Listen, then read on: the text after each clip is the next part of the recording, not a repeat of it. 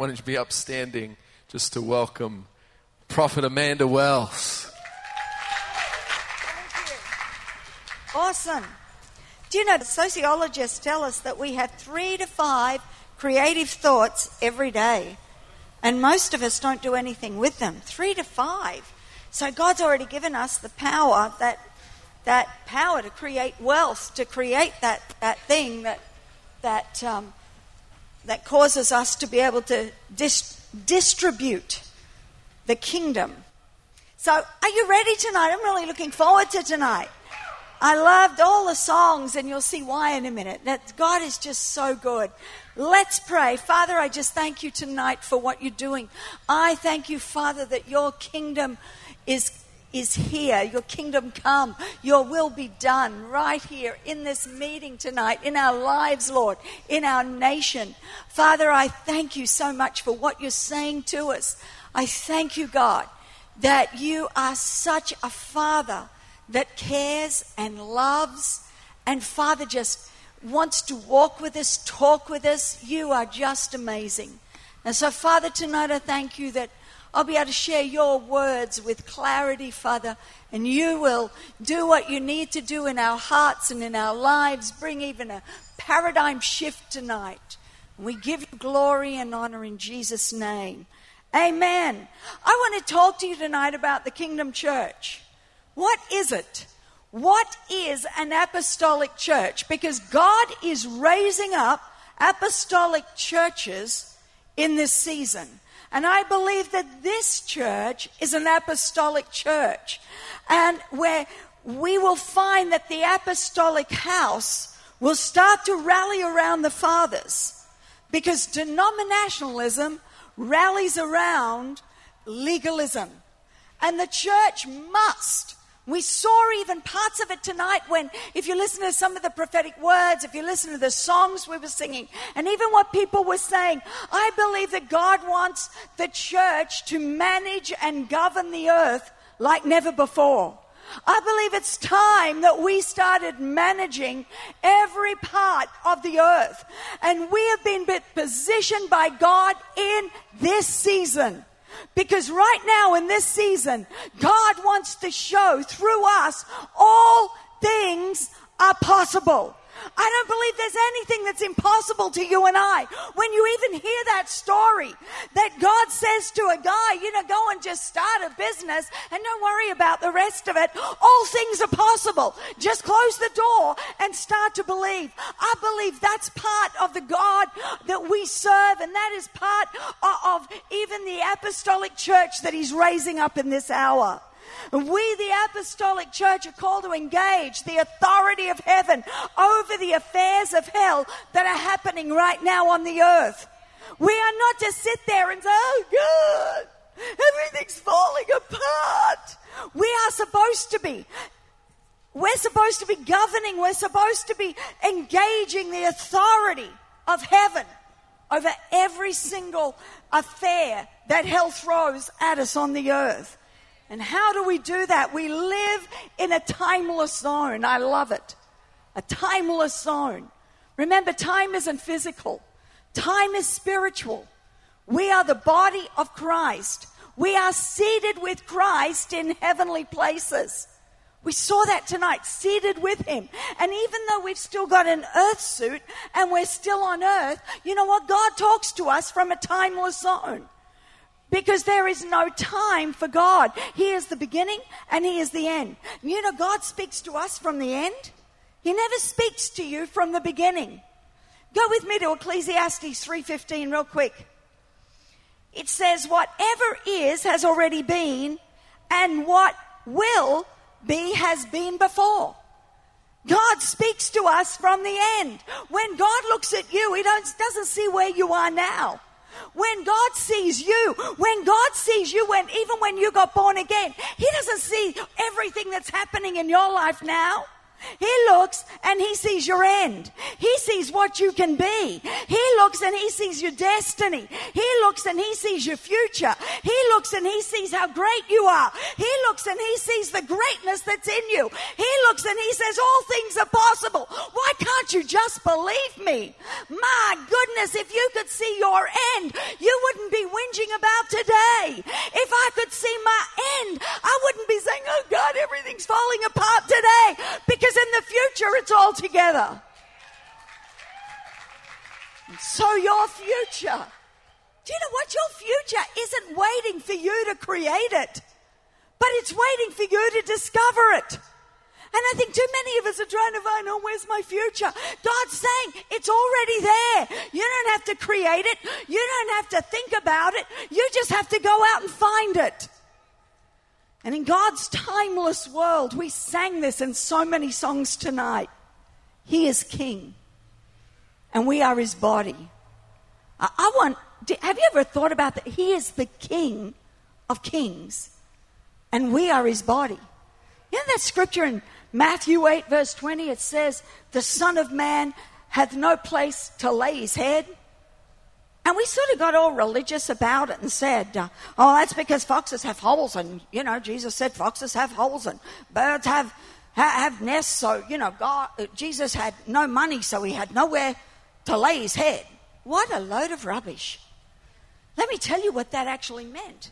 I can't talk about the first part, I haven't got time. But He said He had no place to lay His head. Why? Because He was the King. And the problem was there was no body that had been prepared for Him yet. There was no body for the head to sit on. So He said, I have no place yet to lay my head, because I'm the King. And in Hebrews, you're going to find that there is a body that's being prepared for me. And that body isn't a broken body. That body isn't just a disposable body. That body isn't a sick body. That body isn't a poor body. That body is the body of a king, because its head's a king. And if its head's a king, you can't have a body that isn't a king. You can't have a king's head and a pauper's body. I mean, I'm not sure about you, but when I look at Queen Liz, she ain't got no pauper's body. She knows that everything that she wears, everything she does, comes out of the body of a queen. And I want to talk about that tonight, because I think sometimes we don't realize that the king needed somewhere to lay his head. And that head is laid on us, the body. And so as the body, we are here. Do you know what we're here for? To administrate the kingdom. That's what we're here for. To administrate the domain of the king. To bring the king or the kingdom into the present. We actually heard it today. The kingdom is the domain of the king into the present. The territory of the king. We are called to bring heaven right here to earth. And the thing is, if we want transformation of our city, I believe we've almost got to have a brain transplant. Because I can't think poor anymore. I can't think like a pauper anymore. I can't think low anymore. I need God to change my thinking, because it doesn't happen externally. You know, transformation just doesn't happen. One day we wake up and poof, there's revival. Oh, fantastic. Where it starts is in here. It starts in us. Romans 12 verse 2. I think sometimes we've made a bit of a meal of this. I think sometimes as Christians we've looked and we've said, you know, well, do not be conformed to this world. Don't go to the movies. Don't watch television. Don't do that. Let me explain to you what that word means. Romans 12 verse 2, be not conformed to this world, but be transformed by the renewing of the mind. The word conformed comes from the Greek word echo. It's a really deep word. It means echo. You know what an echo is? I say, hello, and it goes, hello, hello, hello, hello. That's exactly what it means. It's a reflection of a sound. Then it says, do not be an echo to this. And the word to this is the word automatic. It's the word autos in Greek. And then it says to this world, and the word world is aeon, and it actually means to the past. And sometimes I wonder if we are echoing automatically what we heard in the past, instead of looking and saying, my God, you are a king, and your head sits on my body. I don't have to think how I used to. I don't have to believe as I used to. If someone called me stupid, guess what? That's an echo. And I don't listen to echoes. If someone says, Amanda, you're sick, that's an echo. Because my God, He sent Jesus Christ, and by His stripes I am healed. That is my future. I do not listen to echoes of the past anymore, because I'm not conformed to this world. But I am transformed by the renewing of my mind. And the word transformed actually is the word renovation. You know, when you get a house, you pull everything out that's old and you put everything in that's new. God, pull everything out of me that's, oh yeah, the wrinkles and all, God, please. Pull it all out that's old. Because God, I want to have everything in me that's new. God, everything that's not working, every belief that's not working, pull it out, God. Let a renovation take place, because whatever shapes my mind will be the shape that my body takes on. And we need an apostolic church to lead the way. Do you know we need a church that people can follow. We need something that people can actually say, I want what they've got. If we don't do that, if we don't nurture what we've got here, they go back to what they know. They go back to the past. And we do not want people going back to the past. We want them to find their future. Let me just tell a story about someone who went back to their past. Everyone knows about King Saul. Everybody almost like he's almost demonized. You know what? Ooh, King Saul. He was like disobedient. That was the sin of witchcraft. But I feel sorry for King Saul. And you'll see why in a minute. I'm probably the only one in the world who does, but I do. And you do too. Good. Someone else. King Saul, you got to remember, he was a farm boy. He was just a farm boy. He looked after his dad's donkeys. He just looked after the farm, and one day the donkeys went missing and he's out looking for them. And I'm going to talk a little bit more about that in a minute, about how every Jewish family was actually talking about kingship. Everyone was talking about kings, but the Jews didn't have a king. So this is why they were all singing out, God, you have been talking about kingship since Genesis. You've been talking about kings since the beginning of the Bible, but we're not seeing any. And God turned around and said, okay, I'm going to pick one. Eeny, meeny, miny, mo, Saul's it. And this poor little Saul, this farm boy's out looking for his father's donkeys. And along comes this hairy prophet one day and says, thus saith God, you will be the next king. What did a king look like? Do you know, sometimes it's like us. We talk about revival. We're having revival. We're going to have revival. We're doing someone born again. What is revival? Does it mean that everybody's going to drop of a heart attack up the front and we're all going to do CPR on them? I mean, what does revival look like? And suddenly there is Saul, who's now told, you are a king. I mean, one minute he was chasing after donkeys. Now he's suddenly a king. And then Saul goes on and says, now Saul, I want you to go up to the hill of God, because there is a garrison of the enemy up there. Take them all out.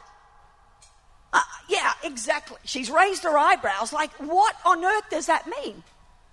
So he goes up, and what are the two things that Saul kept? He kept the animals. Why? Because that was his past. He didn't kill them, because that was something that he knew. And the other thing he kept was the enemy king. Why? Because he was the only one that actually could show him what a king did. And the thing was that Saul hadn't renewed his mind. Saul didn't understand that he was just echoing from the past, Saul needed to go to God and say, God, I need to know what a king looks like. I need to get the download out of that cloud. I need to get the download of heaven. God, you've given me this amazing prophetic word. Don't let me be an echo to the past. Don't let me just want to go back to what I'm used to. But God, with this prophetic word, let me understand your viewpoint. Let me understand what you're saying, God, not how I'm interpreting it. And sometimes with prophetic words, if we're not careful, God says, I will raise you up. You will go into the ends of the earth. You will be a healing revivalist, whatever it is. And we interpret it from what we've heard from the past instead of going to God and saying, God, I want to see my future. I don't want to see my past. I want to see it as I am in the future. I want to take hold of it and I want to bring it in to today. So if you think of Saul next time, remember what I said.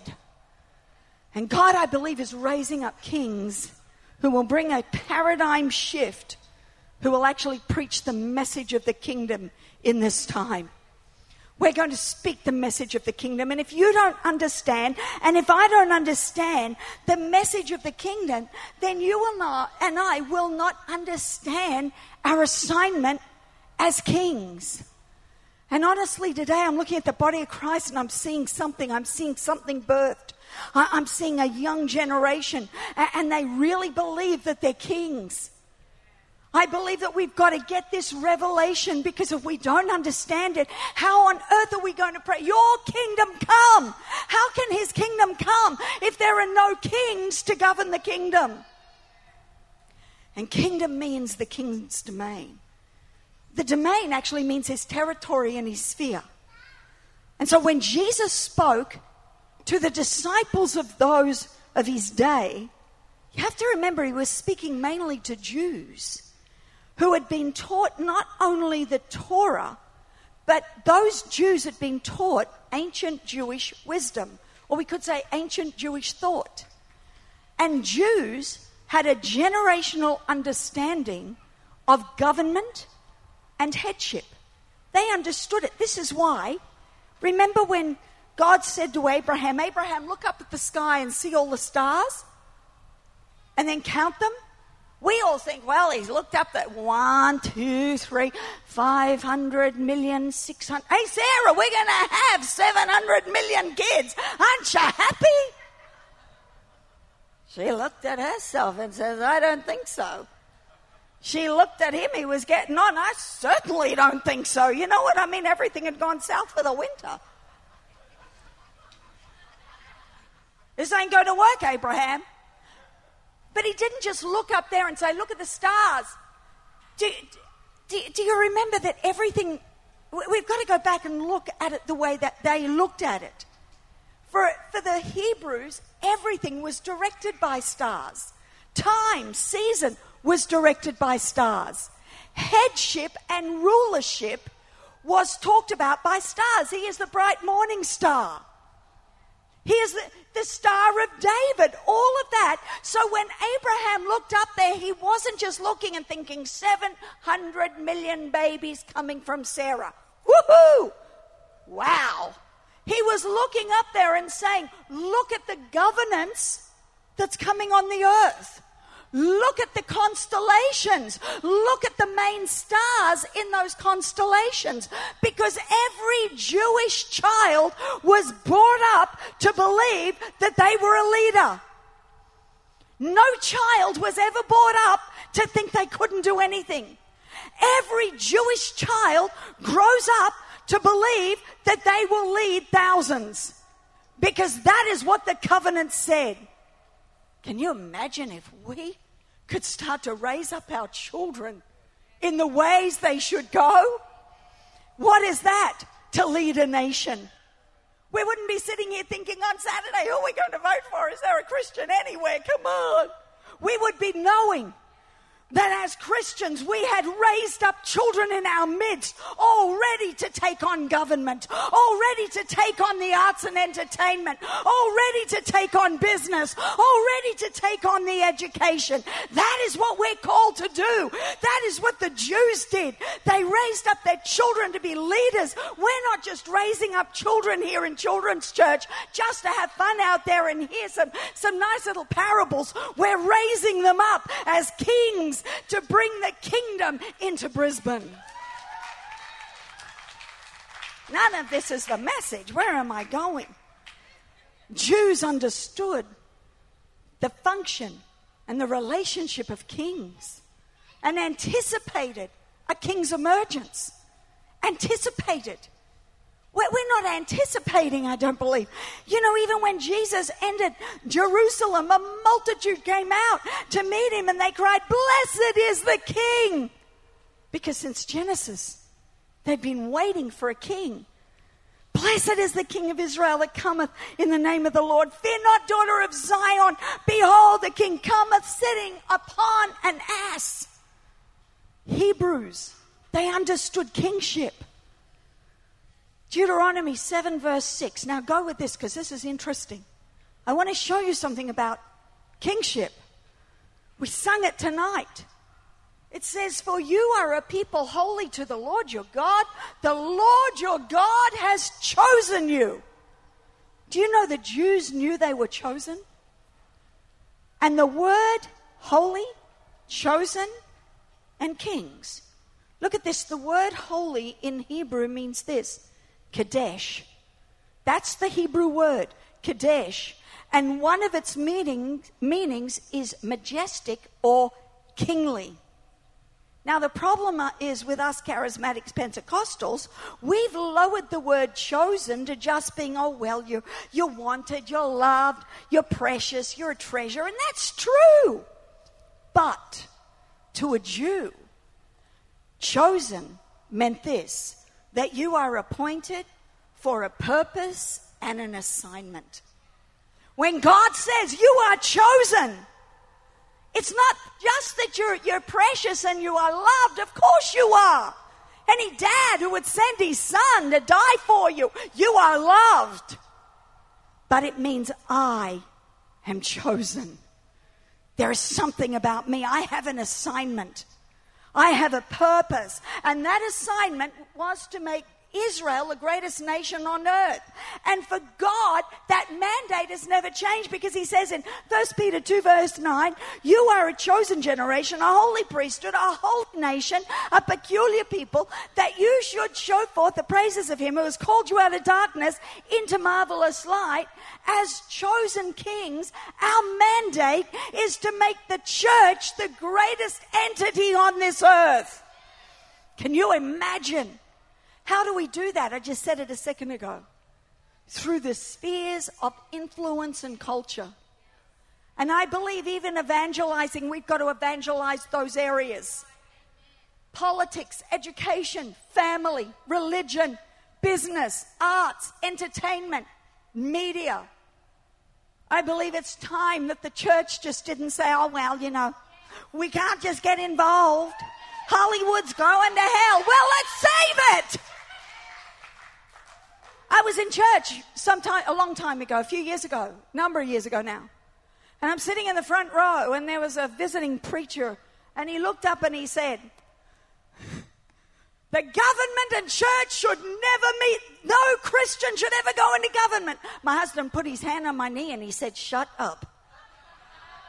He knew I was about to manifest. I'm like, God, if no Christian goes into government, what happens to our government? It goes to hell. If no Christian goes to Hollywood and becomes a director or actors, what happens to Hollywood? It goes to hell. And what did God call the church to do? To bring people from Jesus came to snatch them out of hell and into his wonderful light. Can you imagine if we could go into those areas? Whatever, if you even work in McDonald's, McDonald's is your territory. I'm getting ahead of myself. You're a king. You don't just walk in, they're going to sack me tomorrow. They can't sack a king. How can they sack Queen Elizabeth? Sorry, honey, you're sacked. You know what she'd do? So is the government. You're fired. I did it in Whitlam years. I'll do it again. We have to realize who we are. Even if you're in McDonald's, that territory is yours. Those people are yours. Let me keep going. Otherwise, I'm going to lose it. A king. Do you know what a king does? A king administrates in the natural what a priest does in the spiritual. A royal priesthood does that. A priest has the ability to go in and out of heaven, to open up a pathway between heaven and earth, to administer supernatural things on behalf of human needs. The supernatural. Oh God, please give me the supernatural. I need it. God said, you're a priest. Get up to heaven and grab it. Open a pathway. And then a king has latitude on a horizontal scale to administer or administrate the supernatural and influence over an assigned territory. Can you imagine if we go to work tomorrow? Can you imagine as kings and priests? Could you imagine the supernatural just breaking out? The Lord is looking for a kingdom of priests, a royal priesthood that can access heaven, come down to earth with tangible solutions. Do you know heaven has a solution for everything? There is nothing in heaven that there is no solution for. You know, what do we really think happens in heaven? Sometimes I wonder. I think the way that we've sort of been taught is that men all run around with white nighties on singing in clouds. I don't want to see Pastor Joel in a white nightie. I like him, but not in a white nightie. I don't want him sitting on a cloud singing with a harp, Ooh, that would be freaky to me. Have you ever thought about heaven? Where did Steve Jobs get the design for the iPhone and for the iPad? Where did Microsoft come from? Where did the Deutsche Bank or the World Bank get all of their strategies and everything for today? Can you imagine what's in heaven that we haven't even downloaded yet? And we're sitting there thinking that we're going to sing on a white cloud. I told God I'm too ADD. If I've got to sit for 1,000 years on a cloud, I'm going to get bored. You've got to give me something to do on that cloud. And I think, can you imagine what is in heaven that we as a royal priesthood should be downloading? That's why Graham Cook said to that guy, I love that testimony. That's why he said, there's an idea in you. What's the idea? It's from heaven. Just become a whatever. You mean I can become a whatever? Yes, because it's God's idea. There is something in heaven for each one of us. And I think sometimes we're not downloading that supernatural. We're not downloading the heavens and what's in there. Let me keep going, otherwise I'm not going to finish. We're supposed to be ruling with dominion on the earth in the presence of our enemies. Not the enemies coming and having dominion over me. But me standing there in the presence of my enemies, I'm ruling and reigning. I'm a king. How can you attack me? I'm a king. Because when you show up, God shows off. That is the testimony of the gospel of the kingdom. We are equipped as a royal kingly priesthood to bring the king's domain of peace, joy, righteousness into our city. You know, in our city, we have power over darkness that keeps people in bondage. We have love that shows we care. We have grace to give them the power to change. We have mercy to pick up the fallen. That's the kingdom. And we have the courage to be violent when it's needed. And a king can be violent. You look at the kings of England, off with your head. We can be violent. And we have the answer to every future problem. I just want to spend 2 minutes to look at the Bible from a Kadesh, a kingly mindset. We have to understand we are kings. Now, I know, just fasten your seatbelt. Some of you might get upset with this, especially the women. You are not a princess, and you are not a prince. I can see some of you right now. Don't you take my crown from me. I want my tiara. A princess is an immature leader. A princess has no territory to rule or govern. Prince Charles, Prince William, even Prince Philip has no territory to rule or to govern. The Queen does. And so when we call ourselves a princess, God looks at us like, what are you talking about? If the head of your body is a king, you can't be a princess. You have to be a king. We look at Esther from a charismatic Pentecostal mindset and not from Jewish wisdom. Let me just talk about that for a minute. Esther was a Jew. She was trained by a Jew, Mordecai. But in the years before God had a bad day, and he had 3 of them, and that bad day, he was in a bad mood. He only had 3 of them, and he actually stopped talking for 400 years. Remember that bit of a bad day? And in that 400 years, Judaism was introduced. Before that, they were actually called Hebrews. And with that Judaism, around 200 new laws were introduced. And all of them regarded women.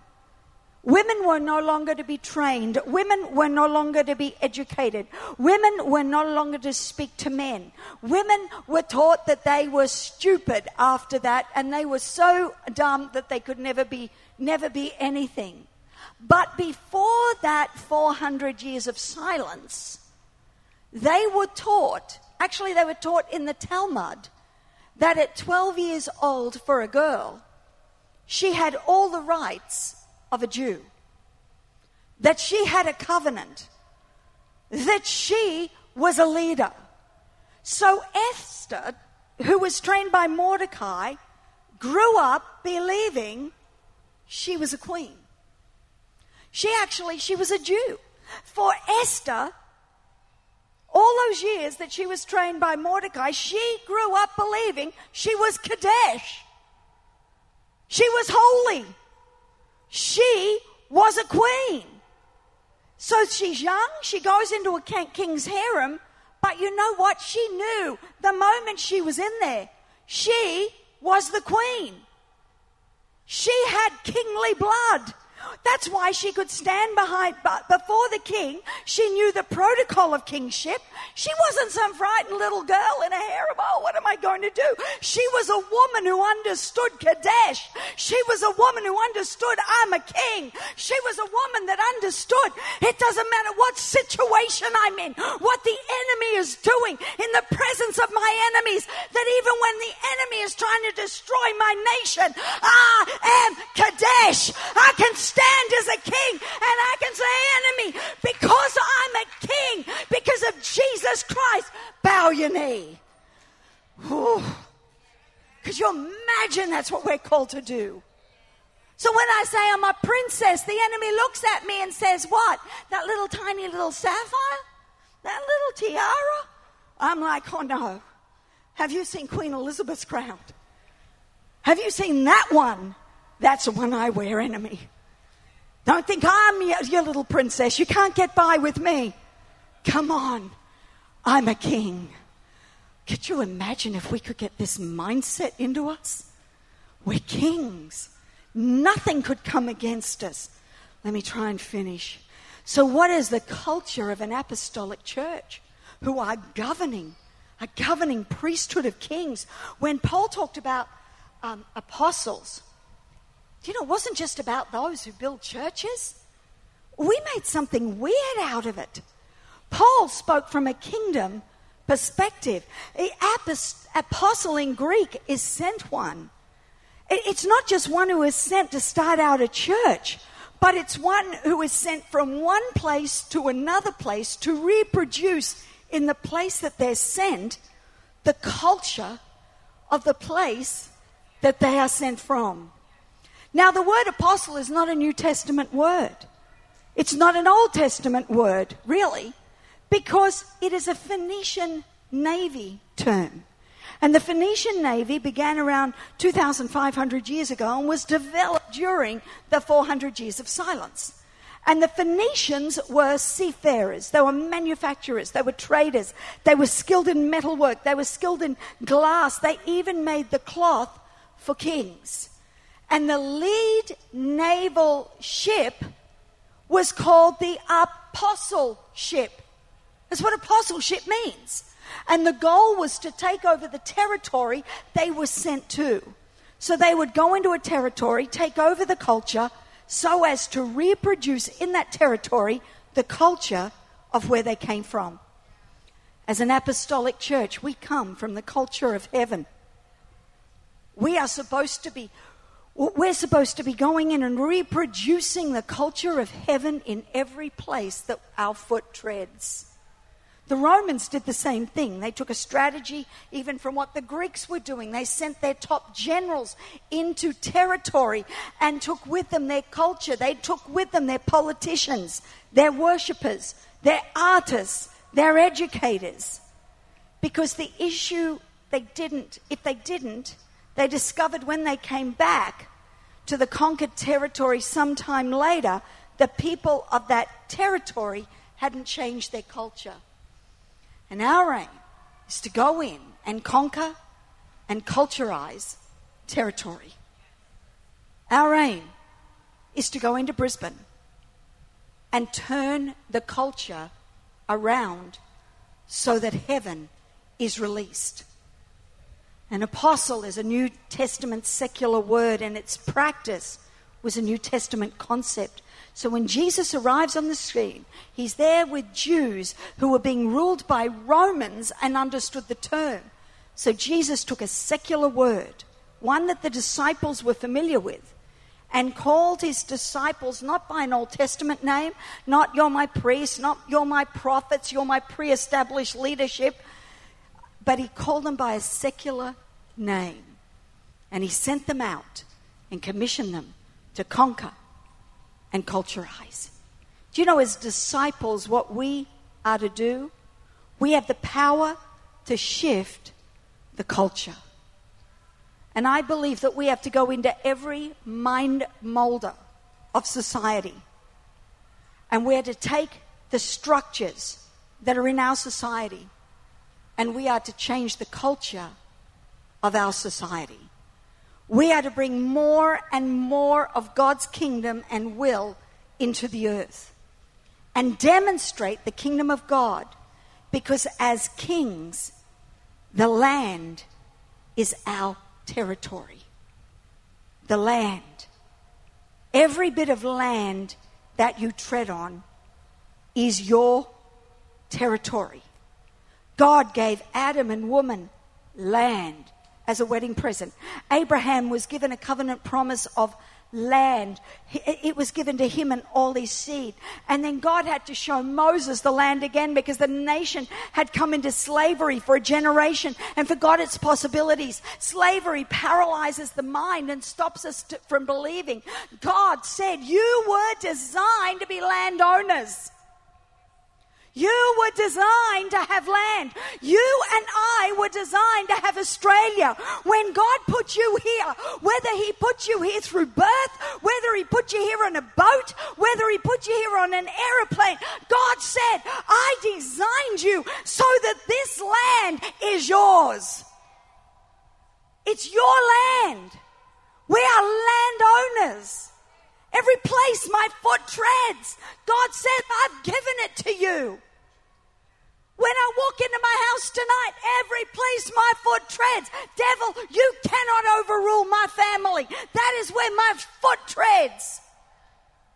My kids, devil, you can't have them. My foot treads. He says, I am the King of Kings and the Lord of Lords. He is the King. Who are the kings. You and I.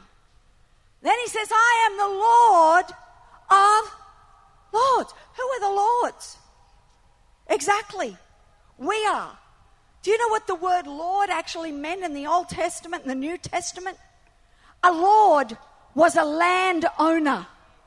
So he says, you are the Lord of land ownership. That coat that Jesus wore, that outfit that he wore that was so expensive that at the cross they couldn't rip. You know why? It wasn't just that it looked good. It wasn't just that it looked pretty. They couldn't rip it because it was so expensive. Because it was the jacket, the very coat of a landlord. Because his father had land. And then he wore that coat as a son. They could not remove it because anyone who wore it had great stature. You are the king under the king. You are the Lord under the Lord. Can you imagine how much territory we really have? Every place my foot treads. When you go into the shops on Monday, every place where your foot treads, he says, I've given it to you. Brisbane is ours. Brisbane is ours. Wherever he sends you. Whenever I'm on a plane, and I'm on hundreds of them, when I get on that plane, I look at the name. What country has it come from? Once I was on Royal Brunei. Royal Brunei, I'm in your territory. God says, that land is now mine. That's my territory. I'm a king. When I'm on a plane, the plane can't crash. I tell you, that plane is looked after when Queen Elizabeth gets on it. I have bodyguards because I am a king. Angels get on that plane. And if that plane looks like it's sinking, I'm telling you, get out there on that wing. You fly, guys. I will never forget, I was sitting in a plane, and I'll finish. And I was going from London to Paris. I do not do planes. The only way I do planes is I sleep because it's my moment without people. I'm sorry, I know I should probably evangelize, but I usually don't. It's my time when I can just have a snooze, snore, do what I want. So I got on the plane and I put my book up like this so that the person sitting next to me would realize she's not talking. This man got on next to me. And back then, I was my husband worked for Qantas, Australian Airlines, and then Qantas, and so we used to get very, very cheap flights. So I was going business class. It was great for next to nothing. And so we got on, and this man sat next to me, and he said hello, and I said hello. He said, "Where are you going?" I said, "The plane's going to Paris. I hope I am too." The book's back up. I'm thinking, I just want to sleep. He said, "What do you do for a living?" I'm thinking, I know, I'm just going to keep him quiet. So I lurched into Jesus. I'm a pastor, I'm this, and Jesus Christ, do you know him? And I'm giving him a salvation message in 2 minutes. I thought, he's not going to want to talk to me. And he looked and he said, "Really?" And I'm thinking, this guy is going to want to talk. I said, "So what about you?" He says, "I'm a Jew." And I said, "Oh, okay." I said, my husband's, got a bit of a Jew in him somewhere back. I always knew. And I said, "So what do you do?" And he said, "I own one of the biggest shoe manufacturers in the world in Israel." He said, "I make shoes for Guess, for Armani, and I'm like, I'm a woman. I am now transfixed on this man. Hello, So we got talking, and we were talking, and we're getting close to Paris. And he, as we did, the global financial crisis was just beginning. And I said to him, "So tell me, how is the global financial crisis affecting your business?" And we were talking about fiscal things. And he looked at me, and honestly, I can't even do it. But he looked at me like I had gone totally insane. Like, I'd just gone into a mental asylum. He looked at me and he said, "I'm a Jew. I'm blessed." I mean, it wasn't even like, I'm a Christian, I'm blessed, hallelujah, oh God, the enemy's after me. This man knew something I didn't. This man had something that he understood, Kadesh. He understood what Esther understood when she went to the king. He understood what Daniel understood when he stood there in the lion's den and said, lions, just keep your mouth shut for the night because you're in the presence of a king. He understood something that those three boys, when they got into that fire, this is a fire, but you cannot burn a king. He understood he was blessed. Could you imagine that no matter where I go, no matter what the enemy tries to do to me, I am blessed because I am Kadesh. I am a holy generation. I am a king under the King of Kings. Whew. Could you imagine if the church could get a revelation of this and understood the power that we have in society to shift the culture? Because as an apostolic house, we are the apostleship that goes into a culture, that goes into politics, that goes into government, that goes into education on a Monday with our kids in school, that go into Hollywood, that go into the media, that goes on Facebook on Tuesday, that has a business on Wednesday. Could you imagine? I am blessed and I am permeating the very culture of heaven in every place that I touch. Oh, I just want a revelation of that. Because if I can get it, no weapon that is ever formed against a king will ever prosper. Because I have an army behind me. Remember the prophet said, oh, open his eyes, Lord, so we can see. Because there is an army where there is a king. No wonder we're about to see angels. Because you are called. You are appointed. You're on assignment. And so are they. Because a king is about to go through and step through and do something in territory that they just stand amazed at. Amen. Thank you, Father. You know, I just want to finish. And can I just give you one very quick testimony? I was in April, and I'm finished. In April, I had to go down to Sydney to do a wedding. And we had the wedding, and then we were going back to our house, and I was going to have a bit of a sleep the afternoon. Then the reception was going to be on Sydney Harbour. We were driving around, flying around in a boat on Sydney Harbour for hours. I decided I never want to be on a cruise. Whew, it's like I just want to get off, you know. It's boring. I guess cruises aren't, but it was like we're on this cruise.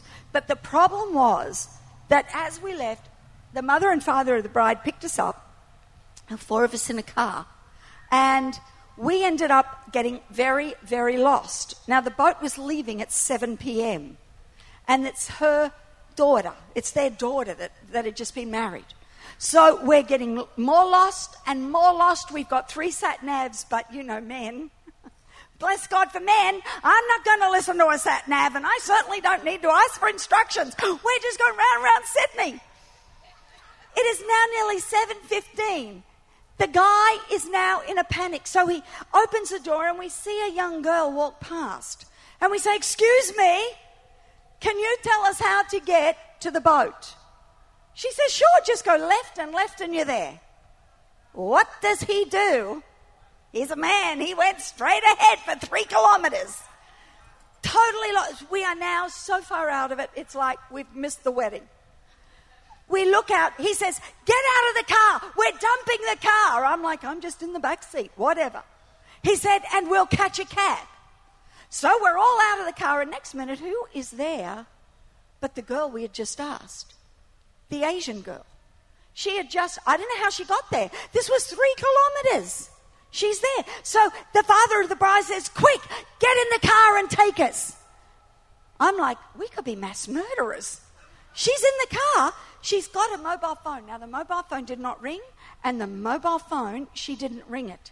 She got on the phone and she said, "It's okay, Father. I've got them." I'm like, oh, man. I said to her, "You know that we entertain angels unawares?" She said yes and told me something about Jesus. I was like still freaked out. So she gets us there. We're about to walk down and I said, "I want your card." I wanted to know she was real. She gives me a card and I put it in a certain place in my handbag because I was going to check it later. Thing was, it was gone. Anyway, I said to her, "Where are you from?" I'm thinking she's going to tell me heaven. I know it. She's an angel. Different, short, but whatever. She's an angel. And she looked at me and she said, "I'm from Surabaya, the place you have to go to next." I'm like, okay.